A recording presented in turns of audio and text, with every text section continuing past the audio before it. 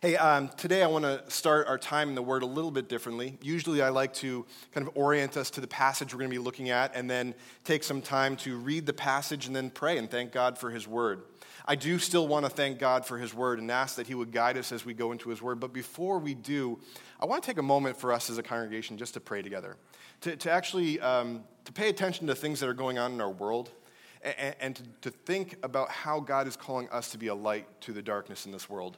If you've been following the news, there's lots going on around the world, certainly internationally as the U.S. interacts with countries around the world, but specifically here within our own country. In the last few days, there's been some pretty horrific things going on in our very own world. A very clear evidence of the darkness that's in this world and the contrast that we can identify in bringing the message of Christ into the darkness. You may be aware of the things that are happening right now in Charlottesville, Virginia, and the protests that are going on, and the representation of evil that's going on in the midst of those protests. You know, we truly believe as followers of Christ that God has created every human being in the image of God. Every one of us. We look around the room, no matter how many differences we notice, we recognize that we have all been created in the image of God in some manner, in some way. And so as we gather around the Word of God, we acknowledge that. But we pray that God would allow us to be a light in the darkness, to pray against the evil one, Satan's work in this world to distract, to pull people away from the good news of Jesus Christ, to use what's going on in these protests to cultivate Satan's plan against God's plan, which we already know that God is victorious. He's already won, but putting out these skirmishes is part of what God's people do. And so I want to pray. And I don't want you to necessarily feel like you need to follow along with the words that I'm praying. If you feel called to pray in the quietness of your own heart in a different way, I would encourage you to do that. But can we pray with a focus around acknowledging that God has created all of us in His image, and we want to honor that truth, and not just in the quietness of our own hearts and our own beliefs, but in the words and the deeds that we live out throughout our week. As we talk about the situation going on down in Charlottesville with our neighbors or our family members, may we be a light in the darkness. May we be a light in such a way that they see our good works and give glory to God who is in heaven. So let's pray. Let's pray that God's peace would be accomplished down in Virginia, but let's also pray for the greater work of God's kingdom to go forth through this darkness and to overcome it. So let's pray together. Father, we do come before you saddened by the stories we hear, saddened by the examples of darkness and evil in our world. Lord, we simply start by asking your forgiveness. Forgive us for not understanding one another more. Help us to have that understanding, to understand what it's like to walk in one another's shoes, what it's like to walk in someone's shoes that may look or sound or be different from me. And yet, Lord, help me to acknowledge in that moment the truth that they too were created in the image of God. And that brings an astounding value to their life. Lord, we pray for the leaders of our country and our governments. We pray for peace, that you would work through them, you would humble them, that you would give them the ability to see through the visceral language and understand the opportunity that's there to be led by you into a place of peace and guiding our country to peace. Father, we pray for the families that are already impacted by the violence and the hatred and the words that are ripping this country apart. Lord, we know, just as we sang, we sang about how great you are, and we trust in that greatness. We trust in you, Lord, that the darkness of these stories is not the end of the story, your story. And so, Lord, we seek you this morning. We seek your will for our lives and how we can be a light in the darkness, even from here in Connecticut. Empower us, Lord, to be your people who are united around Jesus Christ. May we be a church that reflects your glory to the world with our value and our embrace of the truth of your word, with the compassion and the grace we extend to one another, with our love for others, even though they may sound or look or be different from us. Father, I pray that you would quickly squash the violence and the darkness that's going on. But Lord, I ask that you not just work against it, but I pray that you would work through it, that your gospel would go forth. As a result of your gospel going forth, may we have unity not around some political ideas, but around the gospel of Jesus Christ, the good news that is Jesus Christ. So Lord, I pray that you would heal up those broken places in our hearts, empower us to not sit quietly, but to speak boldly for your truth. May we be a people who extend grace and compassion and understanding where it's so badly needed. Lord, we thank you that we have a chance to gather around your word this morning, and I pray that as we do, that you would liven our hearts to understand it, to embrace it, and to live it out. We thank you that you have given us your word, that as we walk through this world, your word is that reminder that we are not alone, that we have a living God who is active in our lives and through our lives. May we trust in that this morning, regardless of what our circumstances may appear to be. Thank you for your word. May you guide us in this time. By the power of your Holy Spirit, we pray in Jesus' name. Amen. So this week, we're actually going to be wrapping up in the book of Daniel, not the whole book of Daniel, but in the part of Daniel that is taking a look at his life. From the aspect of these narratives, these stories in his life, the passages of things that he endured. Next week and in the weeks to come, we'll be looking at the more of the aspect of where his dreams that God has given him go towards looking toward the future. But at least for today, we want to finish up in the story of Daniel in the lion's den. Now, you may remember from last week that this is a story of a young man, an Israelite living in Judah, who had, along with the rest of the nation, been conquered by the Babylonians, taken off into exile into the land of the Babylonians, so displaced from their homeland, living among unfamiliar people in an unfamiliar land, led by an unfamiliar king. But what's more, time has gone by now where even the Babylonians have been conquered. And now the Medes and the Persians are ruling the land, and Daniel and his fellow Israelites find themselves under the rule and the reign of the Medes and the Persians, King Darius to be specific.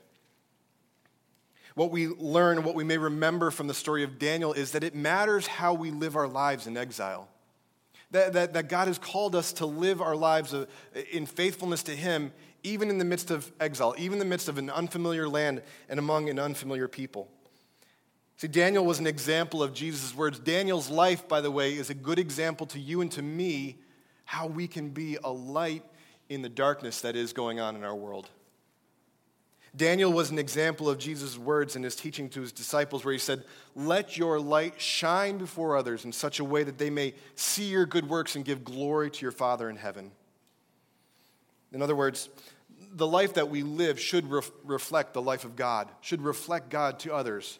It should reflect the life and love of God to the world around us, not just to you and me as we sit together on Sunday morning. Not just to the people who may be in our Bible study or in our soul care group, our small group community. Not just to the people that we know from church, but to the world around us. To the people outside the immediate circle of our influence. Every day, all day, may we let our light shine before others. You see, just like Daniel, you and I, we're kind of living in a land of exile. We find ourselves living in that place in between when Jesus first came, when he was born in a manger, when he lived his life, when he died on the cross, when he defeated death, when he offers us his righteousness because he's defeated death. We live between that moment in time, that moment in history, and when Jesus will one day return and usher in the finality of his kingdom. The eternity we get to walk with him free from pain and anguish, racism, violence, tears, sickness, sadness. When that day comes, we know we're no longer living in exile. See, Daniel learned what it meant to be faithful and steadfast in character while living in a world and a culture that isn't what he'd been made for. I think we can learn that from him.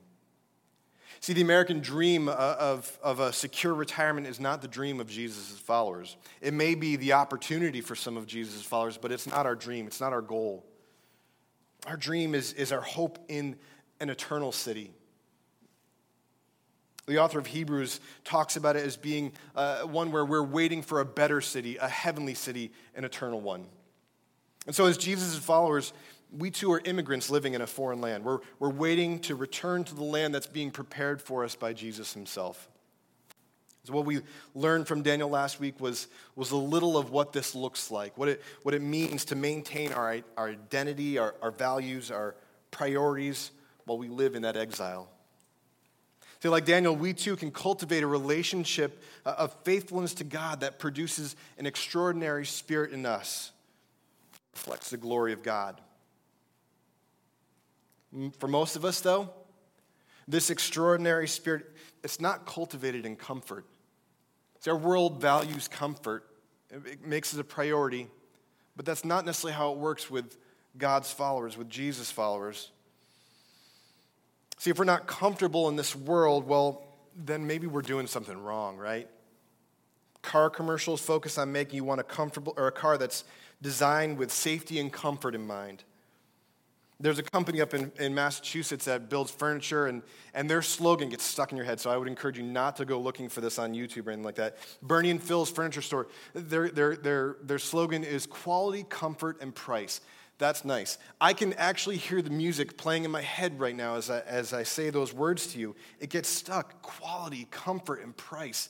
That's nice. Is that really what's nice? Is that really what God wants for his followers? Whether it's a stay in a hotel or the shoes we wear, the mattresses we sleep on, comfort is certainly an important value of our day and age, our culture, the world we live in. But as followers of Jesus, we're not promised this comfort. We're not always promised that comfort is our reality. And most often, the paths that we walk down toward the goal that God has for us in Jesus Christ, those paths aren't paved with comfort. There's a Russian writer named Alexander Solzhenitsyn. He was a writer who wrote during World War I. And he wrote with some critical views of Joseph Stalin, and because of that, he was imprisoned in a Russian internment camp. And while living there, he learned to live in the exact opposite of comfort.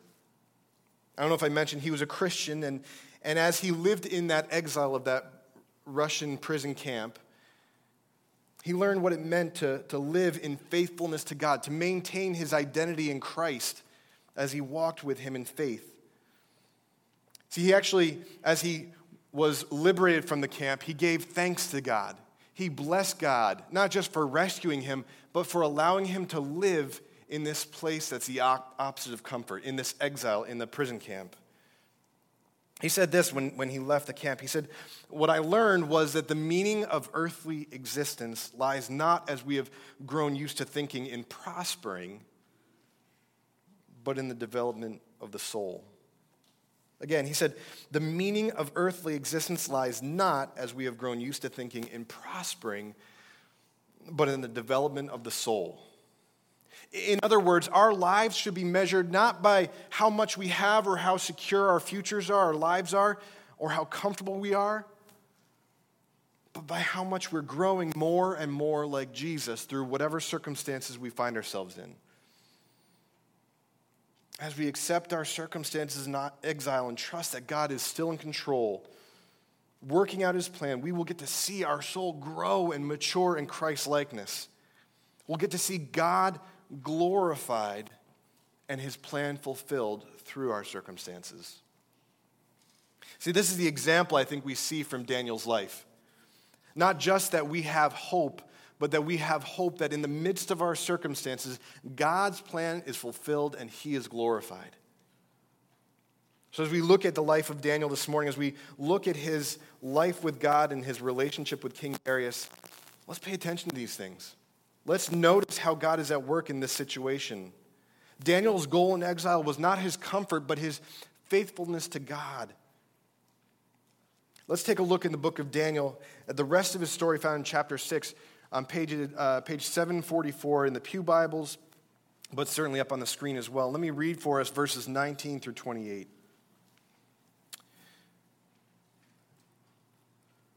Then at the break of day, the king arose and went in haste to the den of lions. As he came near to the den where Daniel was, he cried out in a tone of anguish. The king declared to Daniel, "O Daniel, servant of the living God, has your God, whom you continually serve, been able to deliver you from the lions?" Then Daniel said to the king, "O king, live forever. My God sent his angel and shut the lions' mouths, and they have not harmed me, because I was found blameless before him. And also before you, O king, I have done no harm."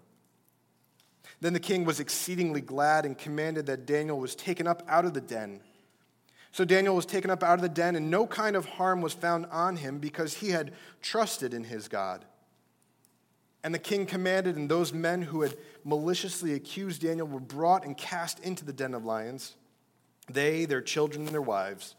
And before they reached the bottom of the den, the lions overpowered them and broke all their bones in pieces. Then King Darius wrote to all the peoples, nations, and languages that dwell on all the earth, "Peace be multiplied to you.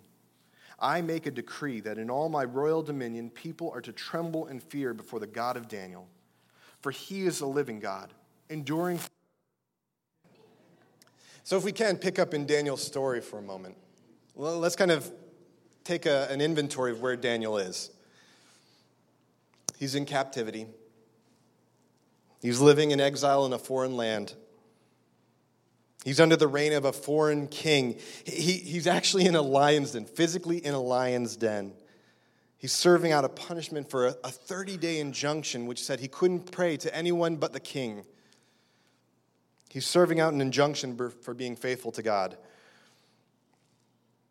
See, he's still hanging out in the lion's den when the king rushes up to Daniel right there in the den and starts shouting, Daniel, are you okay? Hey, what's going on? Are you there? Did the living God whom you continually serve protect you and rescue you?"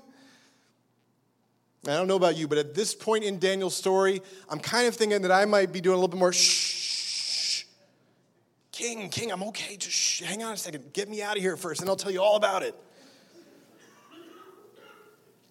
Instead, Daniel actually begins to celebrate while sitting amongst the lions. He doesn't do what I would have done. He does something better. Again, this is an example of Daniel's extraordinary spirit, that he could celebrate and give thanks to God even amongst the lions that he had spent the night with. Take another look at the verses here in 21 and 22. Daniel said to the king, "O king, live forever. My God sent his angel and shut the lion's mouth, and they have not harmed me, because I was found blameless before him and also before you, O king. I have done no harm." Now, again, faced with the predicament of his situation of being in the pit with the lions, Daniel shouts out to the king, "Hey, I'm okay. I'm all right. And what's more, I'm okay because I trusted in God over and against man, and that includes you, king. By the way, live forever." That seems bold to me, to tell the king, who has the ability to actually physically lift Daniel out of the pit, give the orders to open up the pit and lift him out. That seems bold to me that Daniel would still give God credit for rescuing him. But Daniel's trusting obedience to God and his plan in the face of opposition has resulted in Daniel's rescue and God's glory. So I want us to notice something here in the narrative. I want us to notice something here in the story. Notice that the rescue in Daniel's eye has already happened. God didn't keep Daniel from being cast into the lion's den. He saved him and rescued him in the midst of the lion's den. See, God doesn't always keep us from being cast into the lion's den either, does he? See, our circumstances are not exempt from the same tragedy and evil that plagues the rest of our world. Followers of Jesus, we get sick. Followers of Jesus, we fight cancer. We lose our jobs. We get car accidents. We fight wars. We get in arguments. We're persecuted for our faith. The list can go on and on. We are not exempt from evil in this world. Last week when my mom was visiting, on the very first day of her visit, we're standing there at like maybe a few hours into her visit and suddenly realize that her hearing aid is broken, that she cannot actually hear what's going on. Now, for those of you who understand what it means to experience hearing loss, for those of you who have hearing aids, you know how debilitating this is. Not the time I was expecting the amen. Don't grab this part. Okay, keep up here at the top. Thank you. Daniel saves the day again. Thank you, Daniel. It's debilitating to not be able to hear what's going on, to feel lost and alone, to maybe even be afraid of being embarrassed because you say the wrong thing or you're not tracking with the conversation. It's debilitating. It's scary. It's concerning. Now, I know that it's not life-threatening, but it's one of those moments we recognize, okay, I'm in the lion's den. Last week when we realized that her hearing aid was broken, it was like 4 o'clock in the afternoon. Any store that could help us was starting to close down. And what's more, her doctor was in Maryland, and we needed to see a doctor up here. So we were very discouraged. We were very concerned. We were bummed because we were looking forward to this weekend to be able to be together and to be able to catch up and talk about things which we otherwise wouldn't have been able to. But let me just say that had her hearing aid not broken, we wouldn't have seen God's rescue. We wouldn't have seen God's sovereignty. We wouldn't have seen his power. We wouldn't have seen his care for us and for my mom. See, what happened was I Googled hearing aid places. I don't even remember what I said. Oh, I Googled hearing aids and the manufacturer of her hearing aid. What I came up with was there was a store in Trumbull that could fix it, possibly. But it wasn't like a doctor. It wasn't like we were going to one of her trusted doctors who we knew would take good care of her and whatnot. It was kind of like taking your cell phone into a cell phone store to get it fixed. And you're not sure if these people are going to actually fix it, if they've been well-trained in the technology or not. You didn't know. You were putting yourself in someone else's hands. And so it was the only place that was going to be open. We had already struck out a few times. This place was going to be open. He had a little bit of a window to see us, so we quickly jumped in the car and we drove up to Trumbull. Both my mother and I sat there afraid, like we're thinking, how is this going to turn out? This is a very expensive piece of equipment. Hopefully they can do it. He took a look at it. He stepped out of the room. And I'm sitting there with my mom. She can't hear anything. And yet I could then hear the hearing aids squelch in the hall. Maybe 10 seconds later. 10 seconds after the man walks out of the room, I can hear it squelch. And now I get it. Maybe you don't understand like my excitement at this point. But for me, I was overjoyed because I thought she was going to have to go home. I thought we wouldn't have this quiet weekend together where we can talk once the kids were down to sleep and catch up. But once I heard that hearing aid squelch, I knew that God had done something. The man walks back in. He says, here you go. It's all fixed. And again, great, it's fixed, great. But okay, we'll go check out at the front desk. He goes, no. You don't have to pay anything. This is my gift to you. Enjoy your weekend. So this man, he not only takes us in, helps fix the hearing aid, doesn't charge my mother anything, and sends us on the way saying, hey, this is my gift to you. Have a great weekend. Now, to me, we were facing a situation which, I get it, it's a hearing aid, it's not your life. But to us, in that moment, it was a moment where there was nothing we could do. We were at the mercy of this man. Really, we were at the mercy of the Lord. God was watching over us, providing for us. Had her hearing aid not broken, we would not have had the opportunity to see God at work in our lives, to recognize that he was actually protecting us, looking out for us, preparing or providing for us. You see, God doesn't necessarily keep us out of the lion's den, but it's for a purpose, and you better believe that in the midst of the lion's den, he joins us. Like Daniel's friends in Nebuchadnezzar's furnace, Daniel's not alone. An angel of the Lord joins with him and actually shuts the mouths of the lion all night long. And this is where his rescue occurs. See, Daniel recognizes that his rescue doesn't come when the king arrives and pulls him out of the pit. His rescue arrives when he puts his faith in God, and the angel of the Lord, God's presence with him, protects him in the pit. This is God's promise for all of us who live our lives with God in faith. Listen to what God has promised us through the prophet Isaiah. We read this verse at the end of our service last week, and I just want to highlight it for us again. Isaiah 43 says this, "Fear not, for I have redeemed you. I have called you by name. You are mine. When you pass through the waters, I will be with you, and through the rivers, they shall not overwhelm you. When you walk through the fire, you shall not be burned, and the flame shall not consume you. For I am the Lord your God, the Holy One of Israel, your Savior." See, God doesn't say here that he's going to give us a path around the lion's den. God doesn't promise us a path that will lead us around the waters. He doesn't promise to lead us away from the fire. He doesn't promise us that the circumstance of our lives will always be easy. Your hearing aid will never break. You'll never find yourself in a situation that's discouraging and disappointing.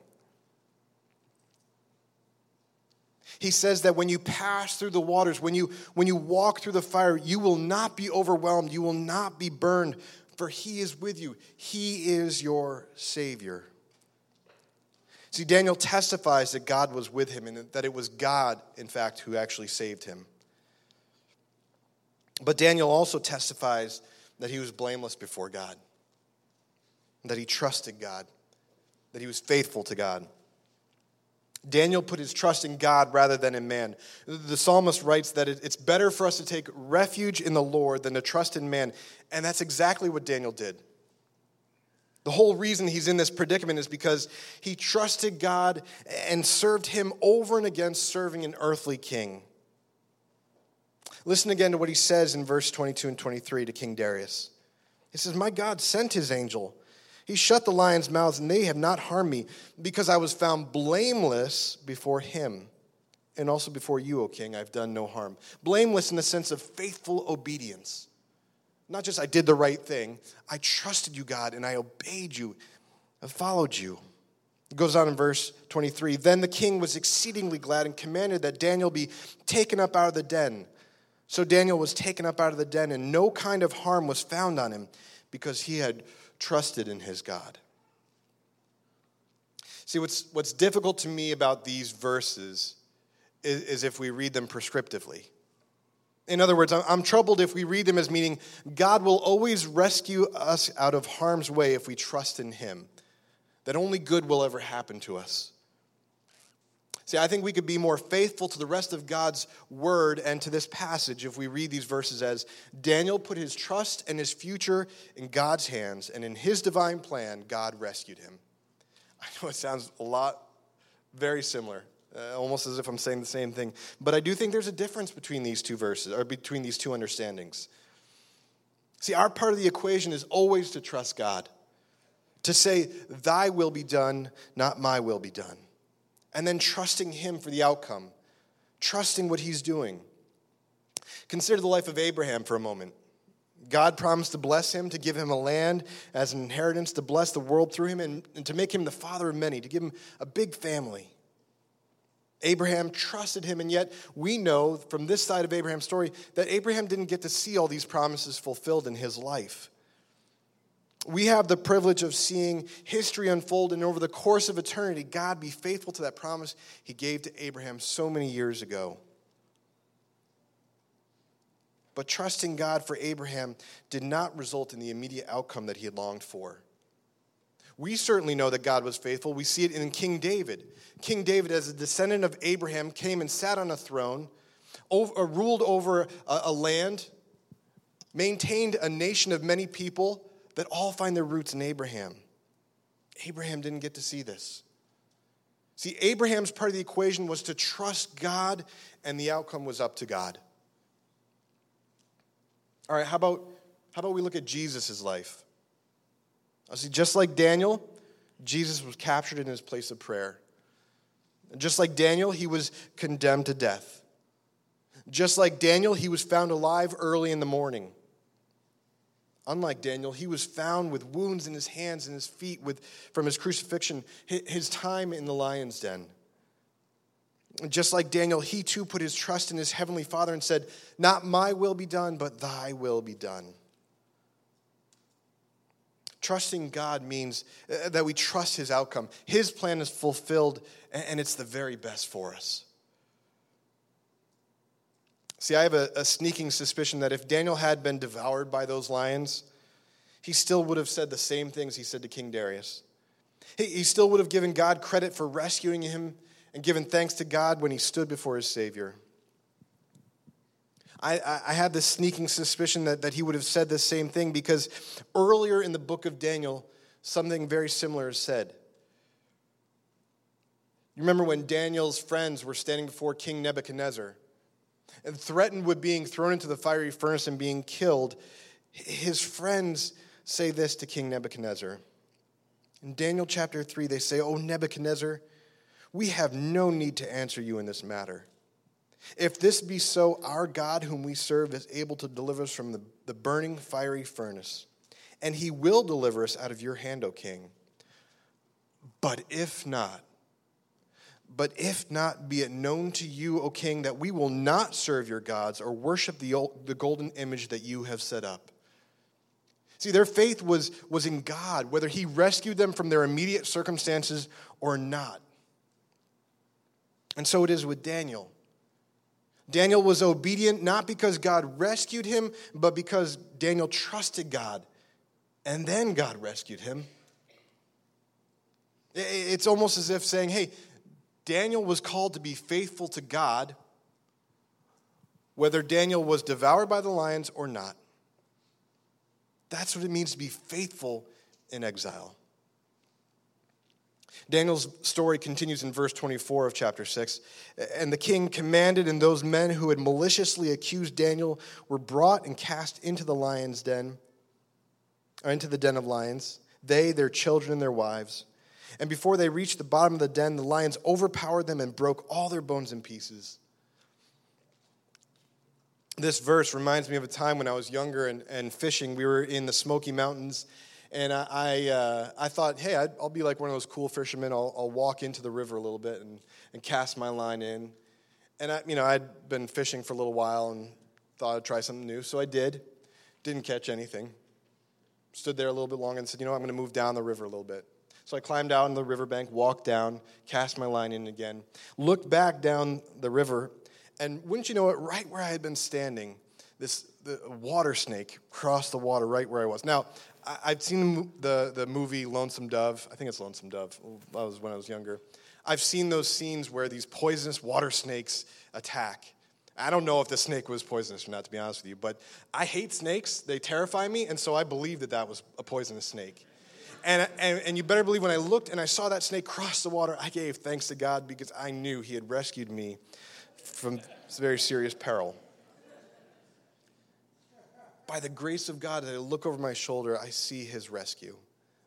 As Daniel steps out of the den and the conniving leaders are put in, the lions destroy those leaders. As Daniel steps out and looks back down the river, he sees the danger that God had rescued him from. Now, the Old Testament talks about punishment. God's own word gives direction to God's people about punishment, almost like an eye for an eye. But it also says that God will not punish sons for the sins of the father, nor the father for the sins of the son, that each person will be held accountable for their own sin.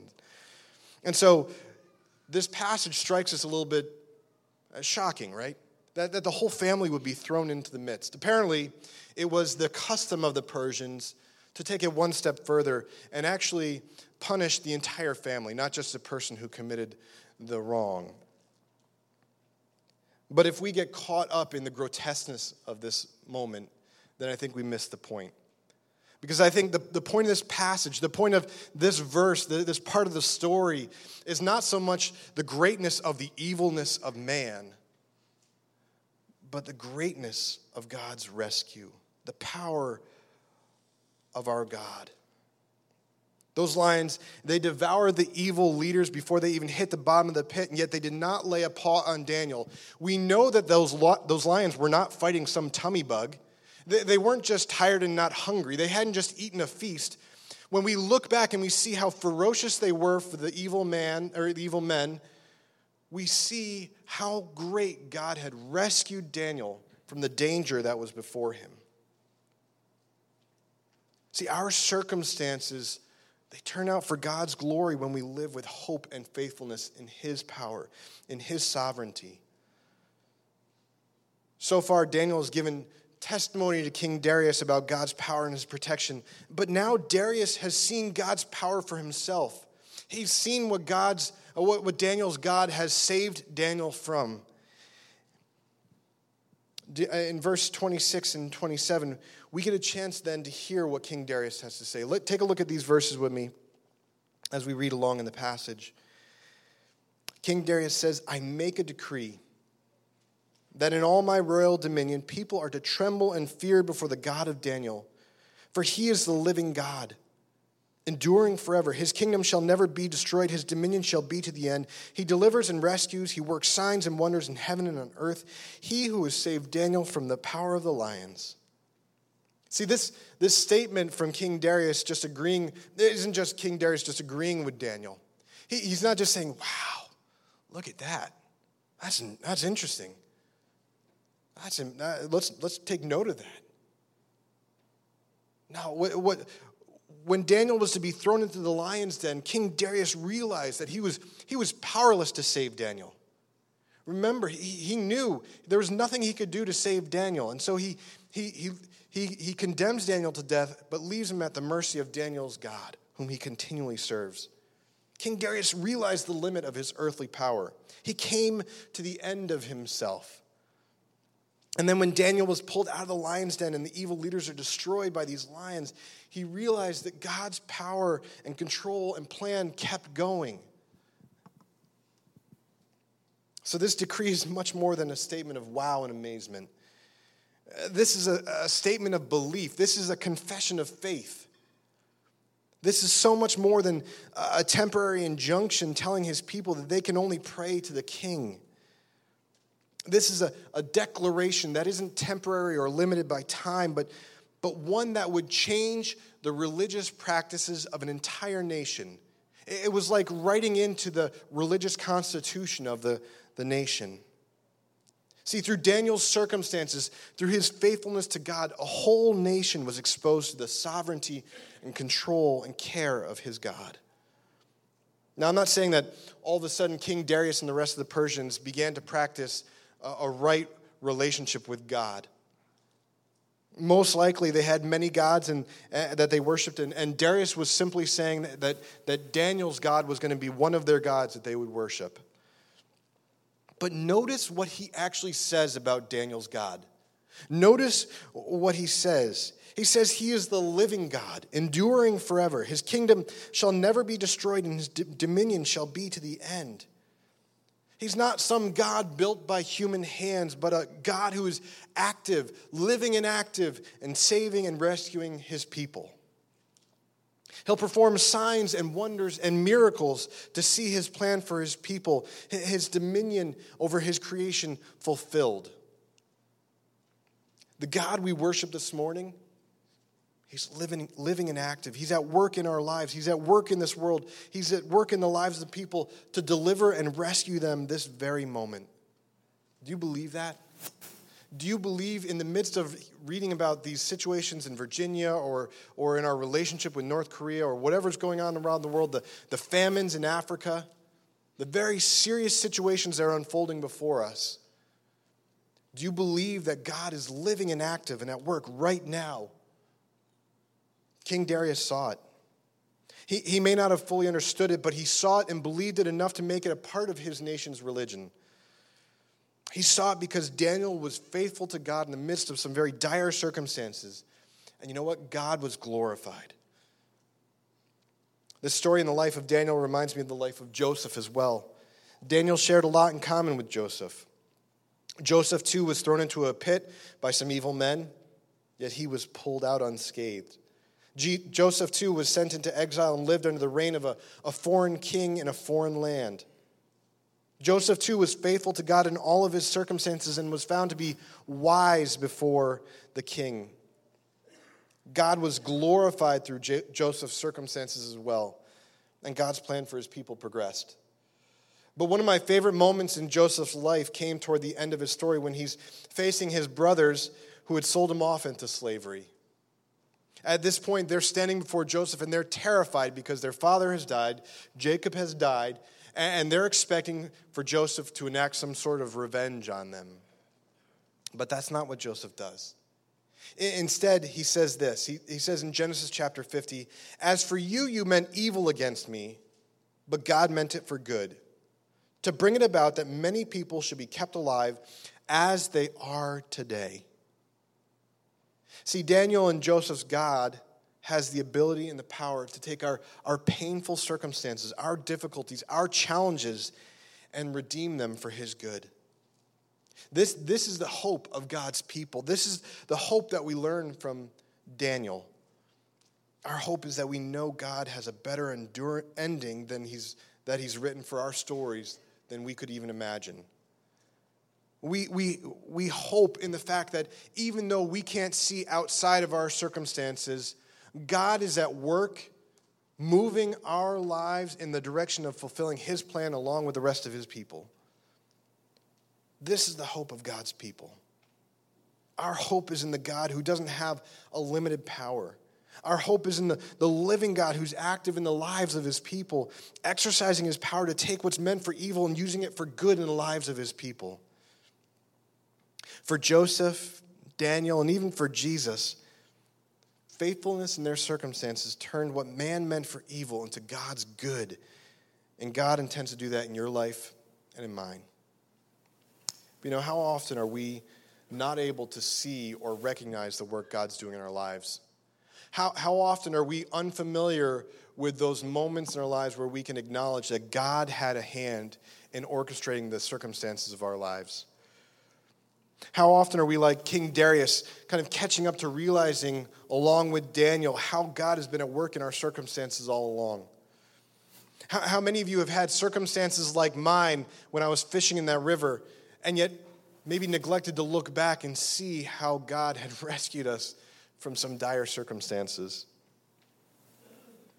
Can I encourage you this morning to practice maybe something a little bit differently today?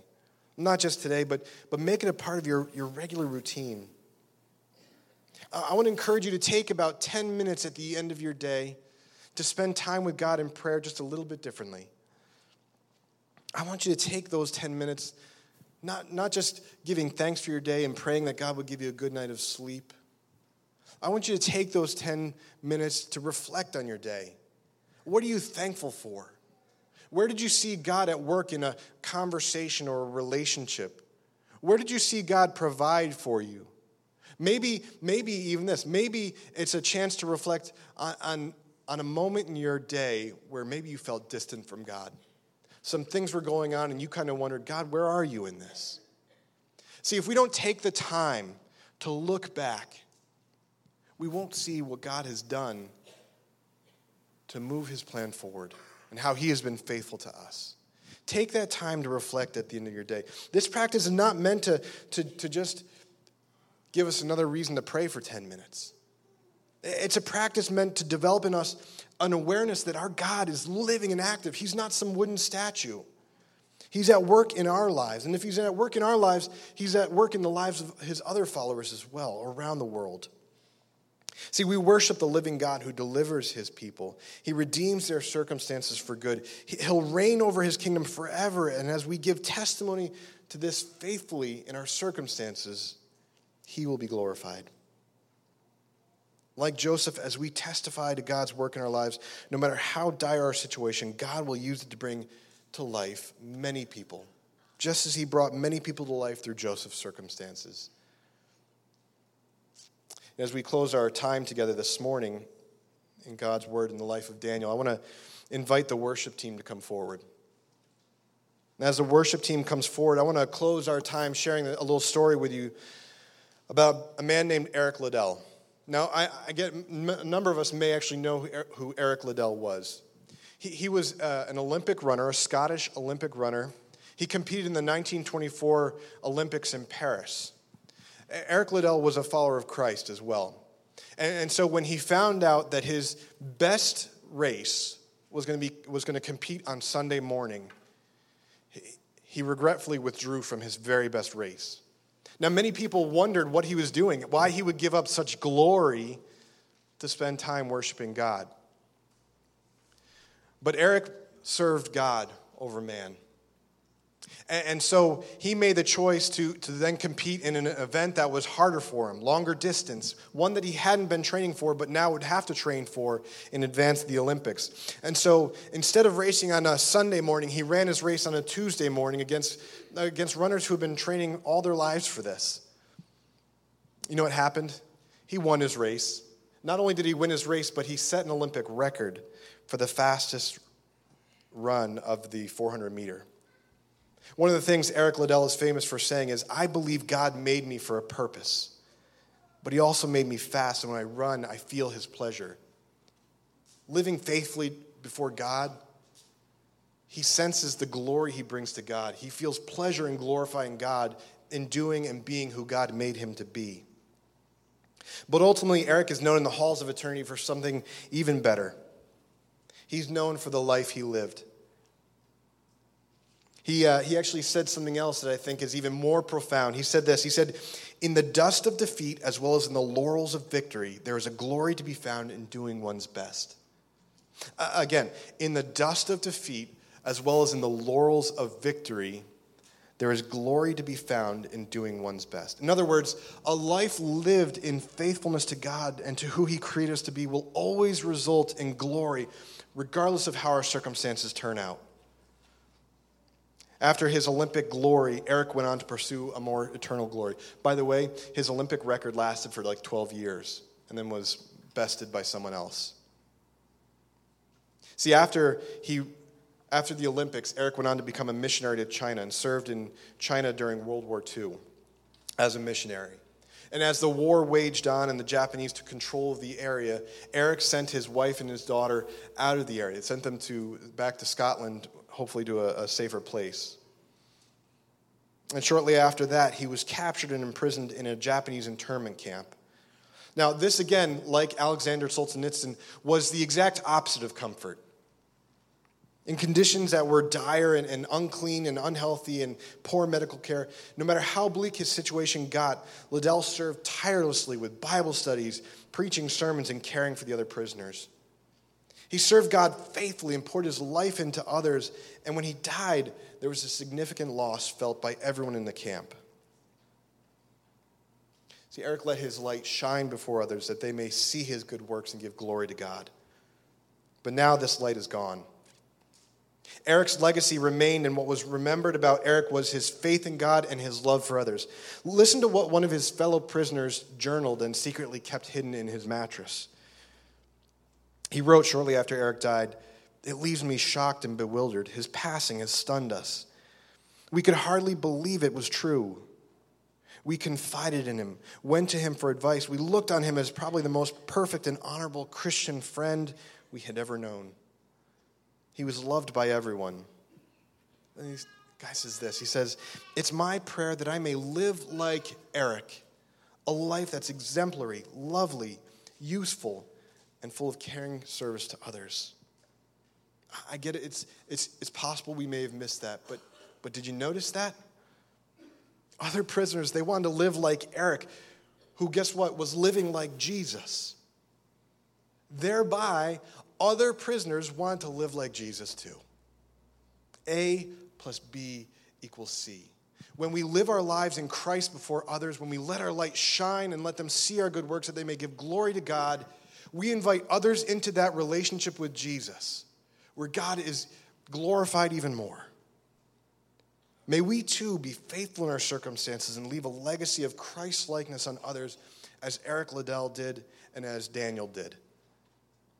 Whether they're fellow prisoners or kings of nations, whether they're rescued from the mouths of lions or devoured by the lions and welcomed into glory with God, may we too let our light shine before others so they may see our good works and give glory to God.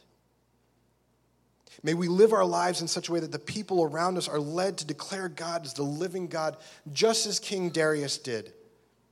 As King Darius declared the power and the provision and the care and the rescue of God and his eternal reign, may we too declare our hope and our belief in the living God. This is our hope, that our circumstances will result in his glory as we continually place our lives in his hands through faith. So let's do that. Let's declare our faith together in this living God. Let's stand together and declare together that we believe in this God who is living and active, willing to rescue and save his people, whether it's in this world or the next. May we put our faith in him. May we let our light shine before others and give glory to him. Let's declare our faith in God together and serve him continually.